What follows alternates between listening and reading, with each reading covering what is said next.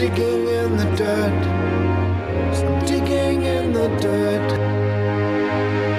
This is Digging in the Dirt with Kevin Gallagher, where Kevin and his guests dig a little deeper into today's issues surrounding the environment, farming, gardening, and food. My next guest here on Digging in the Dirt is Sefra Alexandra. Her website describes her as a seed huntress, an endurance race ethnobotanist on a perennial expedition to save the seeds of our wild and cultivated lands. She has fortified a community seed bank internationally on island nations, hunted for rare endangered seeds for seeds of success, and is now taking the lead of Connecticut NOFA's pollinator health initiative, the Ecotype Project. The Ecotype Project is working to amplify the amount of truly local native Connecticut pollinator seed that is available to supply nurseries, homeowners, and farmers with the plants they need to help restore our native habitat, support our local pollinators, and ensure local food security. She has just returned from the inaugural botanical expedition, an 87-mile canoe journey down the Connecticut River, planting 500 native plants in pollinator gardens as she paddled for the pollinators. She holds her MAT in agroecology from Cornell University. Welcome, Sefra. It's a pleasure to be digging in the dirt with you, Kevin. Yeah, very big pleasure to have you here. Let's see. There's a whole bunch of terms in your bio I am unfamiliar with, so let's start there. What is a seed huntress? Well, I have to say that I have great reverence for the seeds that still exist out on the landscape. And in an effort to want to conserve and preserve as well as multiply them, I've worked in a number of different facets on the international, national, and local scale to go out and hunt for lost heirloom seeds, or as in Idaho for the SOS program for rare endangered seeds on our public lands, or in areas after natural disasters, helping local agronomists fortify their own community seed banks so that they don't have to hunt for seeds outside of the realms of their island nation. So in all of those instances, I try and serve as a caretaker and steward to make sure that the right seeds are in the right place and that people have seed sovereignty and food security and all of the beautiful things that come with the, I would say, sacred stewardship of seed. So how do you identify a seed that's in jeopardy or missing, or how that you have to go find it? Well, one of the first projects that I did, I'm from Greens Farms, Connecticut, and in the neighboring Southport, Connecticut, this used to be some of the most prolific onion lands of all of the East Coast. We were famous for the Southport Globe onion, and 200,000 barrels used to be shipped each year on sloop sailboats to the New York City markets. So from every hill and valley around here, everyone had onions. A blight hit in the 1800s and onion production stopped. But there was the Baker Creek Heirloom Seed Catalog that had been stewarding the Southport Globe onion variety. So in an effort to inspire my local community to want to learn about seed saving and just all the joys of the agrarian lifestyle, I took the seed from Baker Creek, which is a wonderful company. I brought it home and have spent the past 3 years reviving truly local native Southport Globe onion seed. An onion's a biennial, so it takes 2 years actually to go to seed. And so finally, we've harvested for the first time in 130 years, true Southport Globe onion seeds. So I think Cool. Every different adventure calls for a different search that we go on. But that was definitely kind of where the journey began locally. That's the joy of working with seed and restoration, is the ROI of seed is so incredible. Even if you have just a handful left, and sometimes there's stories of these great lost crops where one seed is found, the next generation you can get hundreds, if not thousands of seeds. So it's a true shining light in, regenerative, restorative ecology and agriculture. That's cool. Well, you went to some place that was islands that you helped somebody with seeds there. How did you identify a place that needed help like this? Well, there is an organization based out of Germany that's called the Crop Trust. And maybe some of you out there have heard of the Global Seed Vault. Some people call it the Doomsday Vault. It's up in Svalbard in Norway. Mm-hmm. And that's where there's the backup of all of our world's field crop diversity. And they did a call out for Gene Bank Impact Fellows. So a gene bank is just a fancy word for a seed bank. And I applied, and myself and 6 other fellows were sent to some of the largest seed banks in the world. Our world seed banking system is based off of basically Nikolai Vavilov's center of origin. Where crops first emerge is where they express greatest amounts of diversity.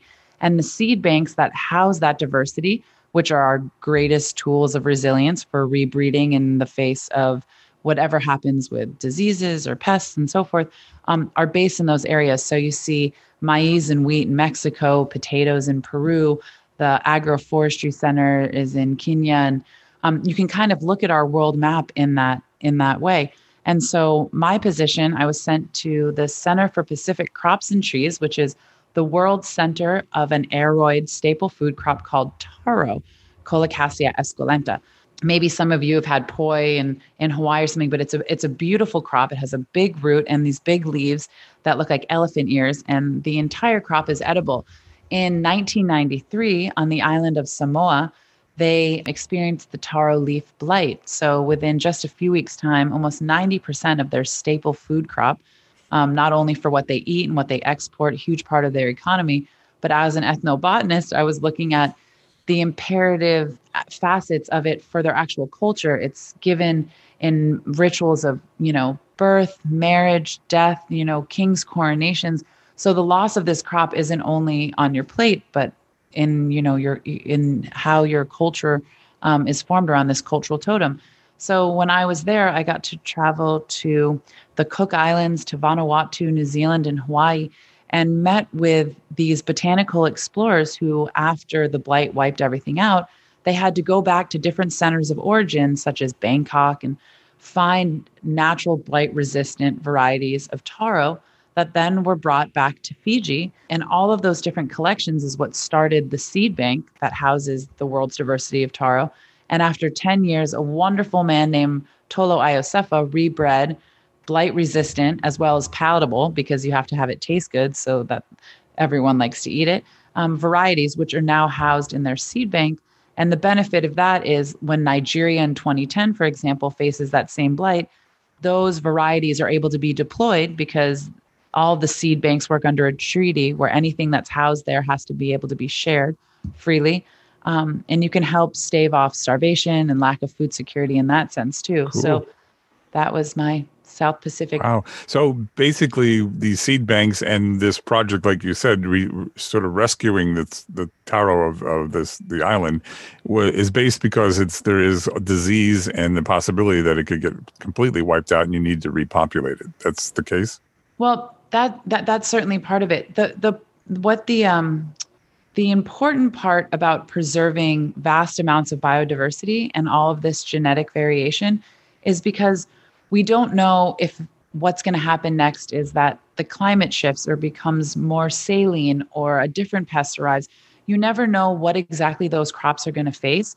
So just like a painter's palette, the more of the diversity you have from more different parts of the world, then their embedded genetics have adapted to be able to overcome those different things. So we never know exactly what our world agricultural system faces, which is why all these different seed banks that are preserving this, arcs of diversity for our staple food crops is so important. So we can have the breeding material that we need to adapt to whatever happens. So you sound like I could ask you the question that's been bugging me. Is there a problem with bananas? I heard there's a problem with bananas. A massive problem with bananas, yes. Musa, so when I was in the Cook Islands with the Crop Trust, there's this, so crop wild relatives, perhaps some of you have heard that term. It basically says a lot of our food crops that we have now are cultivated and stewarded from their wild ancestors. For example, corn comes from a small little tiny rock hard grain called teosinte. But after hundreds, if not thousands of years of stewardship for selecting the biggest grains that come out or the variations that you might see, we have modern day maize. Same thing's true with tepary beans. And there's a number of different crops that have that story. And the reason why the crop wild relatives are important is because as these monocultures become weak and susceptible to all of these different things, we have to go back to the crop wild relatives to rebreed in that vigor to make them be able to have defense mechanisms against what they face. But bananas for so long have just relied on very few varieties. I'm not so well versed with bananas, but Cavendish, for example, and they've basically bred these bananas to no longer have seeds. You're hard pressed to find seeds in your bananas because it's not something that is commercially desirable. Mm-hmm. And so not only are we just using one variety, and that's the same thing that happened with taro. A lot of these plants that are in the tropics are recalcitrant, which means you can't save their orthodox or just that normal dry seed. When we think about tomatoes, for example, we think about what that seed looks like, because once the seed dries out, it dies. So a lot of these plants are propagated by vegetative propagation, which means cuttings. And that means they have the exact same genetic makeup as the other. And that's really helpful. Oftentimes nurserymen use that in the horticultural industry to ensure that they have exactly the traits that they're looking for, the big flowers, the whatever, the variegation. But with bananas, what that does is a genetic depression. So when they do face something, they can all be wiped out, like the taro, which was all wiped out very quickly because it was all very much the same genetics. So when I was on the Cook Islands, they were doing a scouting trip because there are still some wild relatives of banana. There's so many different varieties of banana, pink ones and purple ones, but there's a much need for funding and work to go out and regather those crop wild relatives of the banana to help rebreed the vigor and eradicate this problem that monoculture creates. So let's move back to your bio for a minute. There's a term that's used, you're an endurance race ethnobotanist. So fill us in. What is that? Well, I also have spent a long time working for Spartan Race. I built them a tent camp to teach people rewilding and the luxuries of nature. And so I've been around the endurance race community a lot. Those are people that run 3, 6, 12 miles or for 3 days or marathons. And so that's just more of a reference to the fact that this is a lifelong journey of work that, for example, when I was in Idaho working for the SOS program, we would hike many, many miles into the deep wilderness looking for stands of these rare plants. And then you find yourself like having to climb up cliff sides to harvest Draba hitchcockii, which is this really rare Draba that also happens to exist in like the most prolific rattlesnake territory in Idaho. And so oftentimes you find yourself going on physically really arduous, which is what I think is the most fun thing to do, type of journeys. So that's where the endurance part comes. And then ethnobotany is really the lens that I look at the work that I do is what the relationship is with people and place and plant. And I take the role as a seed saver very, seriously with a lot of reverence because we act as, the people of the pinch. My great mentor, Bill McDormand, who has Seed School, Rocky Mountain Seed Alliance, teaches people how to save seeds. He says that we're at a pinch in time and we can either watch this massive erosion or stand in as stewards. And when we hold those seeds in our hand, we realize that we are now responsible to help caretake that for all of the ancestors before us, both human and insect and animal, for all those that come after us. So certainly, I feel a great responsibility to do anything I can to help preserve the biodiversity. Even when we think about these people that are saving seeds and seed banks, it's a smaller community than you think, and they need more support than you think. But the more that lands are developed into cities, the more that the wildlands are destroyed, the more we lose all of that genetic variation. Again, back to my experience out in Idaho, you would see plant variation just 5 feet apart. So even the same species in one area of Connecticut, just those slight ecotones and microbiomes, it changes the species or what's able to be available.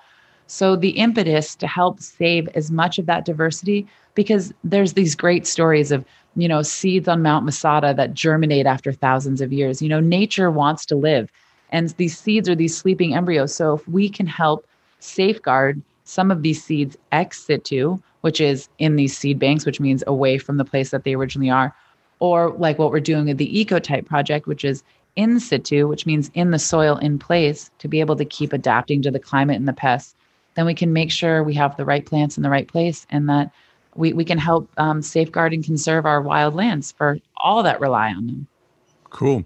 I'm talking with my guest, Sefra Alexandra, a seed expert who is spearheading Connecticut NOFA's Ecotype Project, which is working to increase the amount of truly local native Connecticut pollinator seed that is available to the Connecticut growing community. And before we get to that project, let's talk about this boat trip briefly. That you have a botanical expedition you did 85 miles down the Connecticut River. What was that all about? Explain it to us. Well, now I say I'm not a botanist, I'm a botanist. Again, harking back to the endurance race facet and my love of the great outdoors, and certainly my love of canoeing, I wanted to help people understand all of these. You said at the beginning, I don't understand half these words, and so many other people don't as well. So I thought I would find a fun way to help articulate them. So I talk a lot about Ecoregion 59. And so you look at the EPA made these wonderful maps. When people were trying to do conservation, you have, the arborist, the hydrologist, the soil ecologist. There's all of these different groups, and they're all working off of slightly different topographical maps. So they said at one point, we need to make a map that we can all utilize together so that we're all working in the same arena, basically. I mean, if you think about an insect flying over an area, they don't see Connecticut and Massachusetts. They see the riparian areas and the broadleaf forests and so forth. So these ecoregion maps help to illustrate that. And where we sit here, or where I am in Greens Farms, Connecticut, we are in Ecoregion 59. Ecoregion 59, the Connecticut River, which is this great corridor and pathway that goes all the way up from the headwaters over just the Canadian border up in Maine, all the way down to Long Island Sound, has forever been this hugely important riparian highway. There's many different fancy words for how seeds are dispersed. Anemochory is by wind, when you think of dandelion tufts. Hydrochory is by water, if you think seeds fall into the water and then they get embedded along that alluvial soil. Or anthropochory, which is the dispersal of seeds by humans. So what I did was I took 500 of these native plants. I took 9 of my fellow dear friends and explorers, and we all went into canoes. We started at the John Ledyard Canoe Club, because John Ledyard is a legend worthy of his own right, went on James Cook's expeditions and carved his own canoe and had a jolly old time. I would read his history if you get a chance. And we paddled all the way to the Massachusetts border. But it wasn't until our 1.5-mile pretty grueling portage in Bellows Falls that we actually entered into Ecoregion 59, which is when we started putting our plants into the ground in these wilderness campsites and great people that we worked with as we paddled for the pollinators. How did you decide where to put them? Well, I actually had to, I talked to the Connecticut River Paddlers Association. There's a lot of amazing organizations that work for the conservation of that river. And I was able to find a wonderful gentleman who stewards one of the wilderness campsites. And we actually arrived there in the middle of the night because the Bellows Falls portage took so long, and woke up the next morning and planted the whole day at this wilderness campsite. And when we were finished, I looked up and there was a bald eagle circling around. And that was kind of one of those moments where it was like, you said you were going to do something and you did it. And what we wanted to do was re-imbue that riparian area with all of these important native species, so that after they start flowering, that they can send those seeds down the river and make sure that those plants exist for all of our pollinators as they go. And the other place that we planted was Retreat Farm, which actually does quite a bit in terms of rematriation and honoring the indigenous past caretakers of those lands. And so we were able to plant a beautiful meadow there as well. Very cool. I love it. I think that's a great idea. Will it be done again? Oh, absolutely. We plan to paddle the entire length of the Connecticut River. So the next one, we will do the section from the Massachusetts border to the Long Island Sound, and then as well find maybe even a winter paddle to go from Maine down to where we started in New Hampshire. But we're definitely looking at different dispersal mechanisms and maybe even just broadcasting seed, or as long as, working with the conservation organizations and the land trusts along the river. It's really a beautiful place. And we were so amazed to see how few people utilize that. But you think about that as that was a corridor of trade. That's a corridor for so many avian species and the fish. And it was really just a real privilege to be able to paddle there. And, we oftentimes say as caretakers and loving the wilderness, we don't just want to take, we want to be able to give back. So to be able to put those plants back in the soil there was really exciting. And I can't wait to go visit them and see how they're doing. It sounds great. Why don't we talk now finally about the Connecticut NOFA Ecotype Project? What's that all about, and why are you involved with that? What's going on there? Because I heard about it first from Louise Washer of the Pollinator Pathway. She said, I love talking to you, and it's turned out to be absolutely true.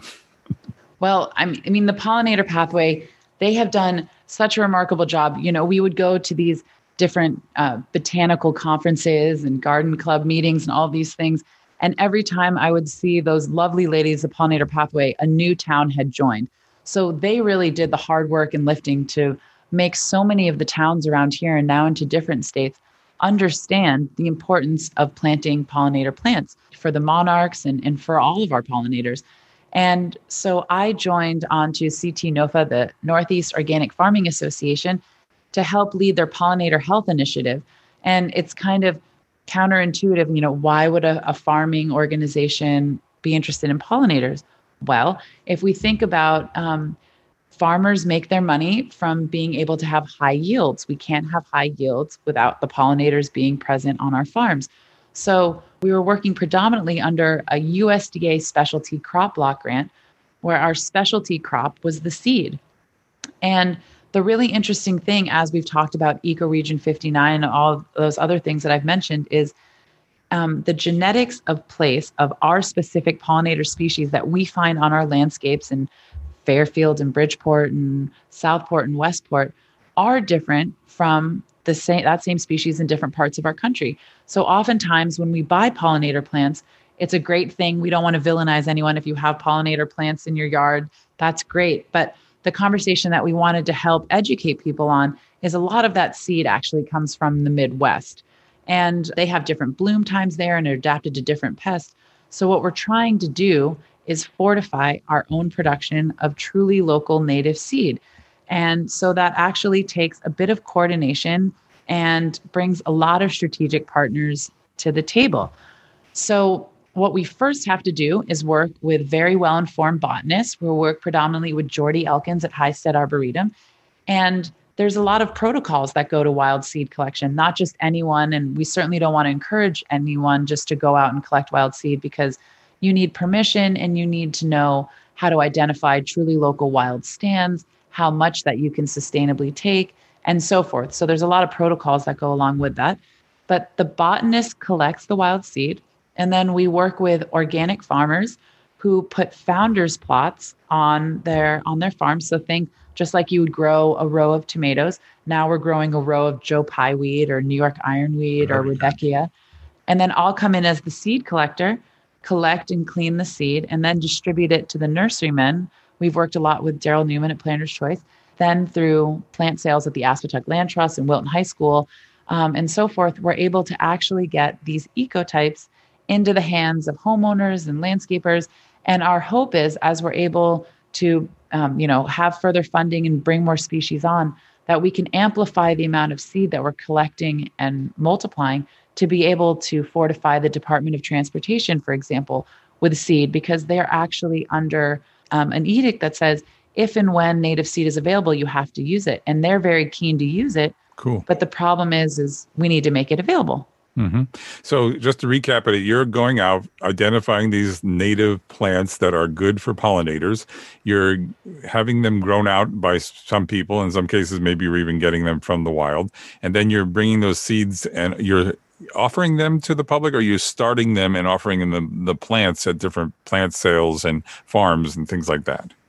We make sure that we are growing out that seed, that we work with nurserymen who grow out that seed.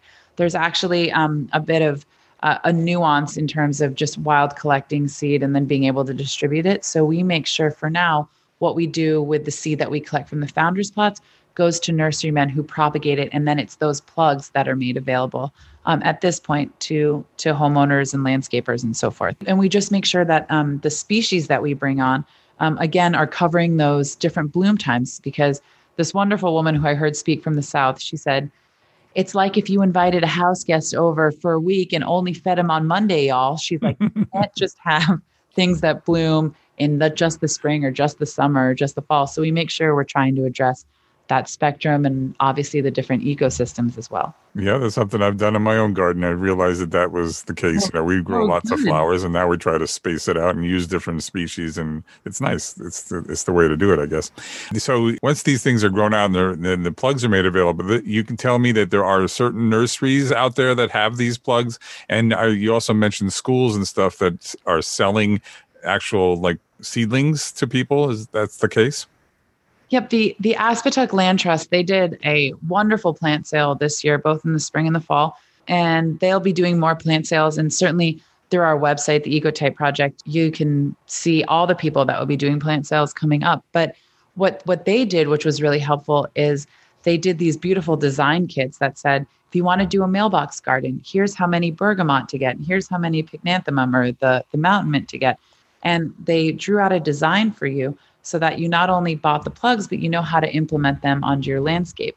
And so, so they did a great sale, and so did Wilton High School. And we've also created these planting protocols because working with native plants is a bit different than sometimes the annuals that some people are used to working with. And so we've put these growing guidelines and establishment protocols to help people, have the resources that they need to get started with these beautiful perennial polycultures that we're putting back onto the landscape. Right. You got to come up to Bridgeport. We have people up here who want to do this, I'm sure. So you got to get a program going up in the Bridgeport area. Oh yeah, we work with a wonderful graduate student at WestCon, Samantha Lipscomb, who put in a beautiful garden at Terrywile for her graduate studies. And all of the extra plants that didn't make it into that garden actually went to the Green Village Initiative's reservoir farm. So they now have ecotypes there. And actually, a decade or so ago, when I helped to put in some of those elementary school gardens with GVI. So I'm a big fan of Bridgeport, and I also work for Gathering of the Vibes, running their backstage. So do we. A lot of time there. Yeah. So we know the girls over there at GVI, and all the ladies I know have had them on my show, as a matter of fact. So we're speaking to Sefra Alexandra, and she's a seed expert, as you can tell, and we're talking about the Connecticut NOFA Ecotype Project. How do the everyday Joe and Mary participate in this thing? What should they look out to do, and where can they find more information about this? Well, our website is ctnofa.org/ecotype project. And we have, again, those protocols up there, a bunch of different articles that can help you get started. They can certainly reach out to me, but some other great resources are the Wild Seed Project up in Maine, which is run by a woman called Heather McCargo. She puts out this beautiful magazine. I think it's quarterly. And there's so many great articles about getting started with natives and the importance of ecotypes and so forth. She's a really wonderful resource. If you're interested in getting into the world of seed saving in general, the book that everyone recommends is Susan Ashworth's Seed to Seed. That kind of goes through each crop and gives you the tips and tricks how to save seed. I think it's a lot easier than people think it is. And once you start to go on that seed hunt, you just see seeds everywhere. And especially with kids, it's so magic and fun to discover. As I mentioned before, Bill McDormand, and Belle Starr, they run the Rocky Mountain Seed Alliance, which now, due to our current situation, they have Seed School Online. So that's a 5-day soup to nuts course that takes you from being a beginner to how you start your own seed company. So a lot of great resources out there. So my final question, what's the most exciting part of this work you're doing? Oh, the sunrise of the new adventure. I think it's extraordinary to watch the ecology of it all. Jean Linville and this wonderful woman named Abby have been the head farmers at the Hickories, which is a beautiful organic farm out in Ridgefield, Connecticut, run by Dina Brewster, who I know has been on your show, and now she's current executive director of NOFA, but of CT NOFA. But so Jean and Abby, during this whole season, they would go out with a red headlamp on at night, and they would watch for the night pollinators because the Rudbeckia, they wouldn't see any pollinators on. They said, where are these pollinators? So they would go out on this, entomological safari in the middle of the night. So I mean, I think the most exciting part is realizing that expeditions and adventure and the great nuance and safari of ecologies are right in our backyard. We don't have to get on a plane or go anywhere fancy. It's go outside and just observe what's happening around you, because you'll see bugs you can't even imagine what they look like, and flowers that are so exquisite. And then look for their seeds. After the flowers dry out, you can discover them and then try growing them on your own. So the most exciting part is getting other people excited about this, because it's really just a privilege to help germinate the next generation of seed enthusiasts. Well, I've learned a whole lot today. Thank you so much for coming on, Sefra Alexandra. It's been a pleasure having you. It was an honor. Bye-bye. Digging in the dirt. I'm digging in the dirt. You've been listening to Digging in the Dirt with Kevin Gallagher.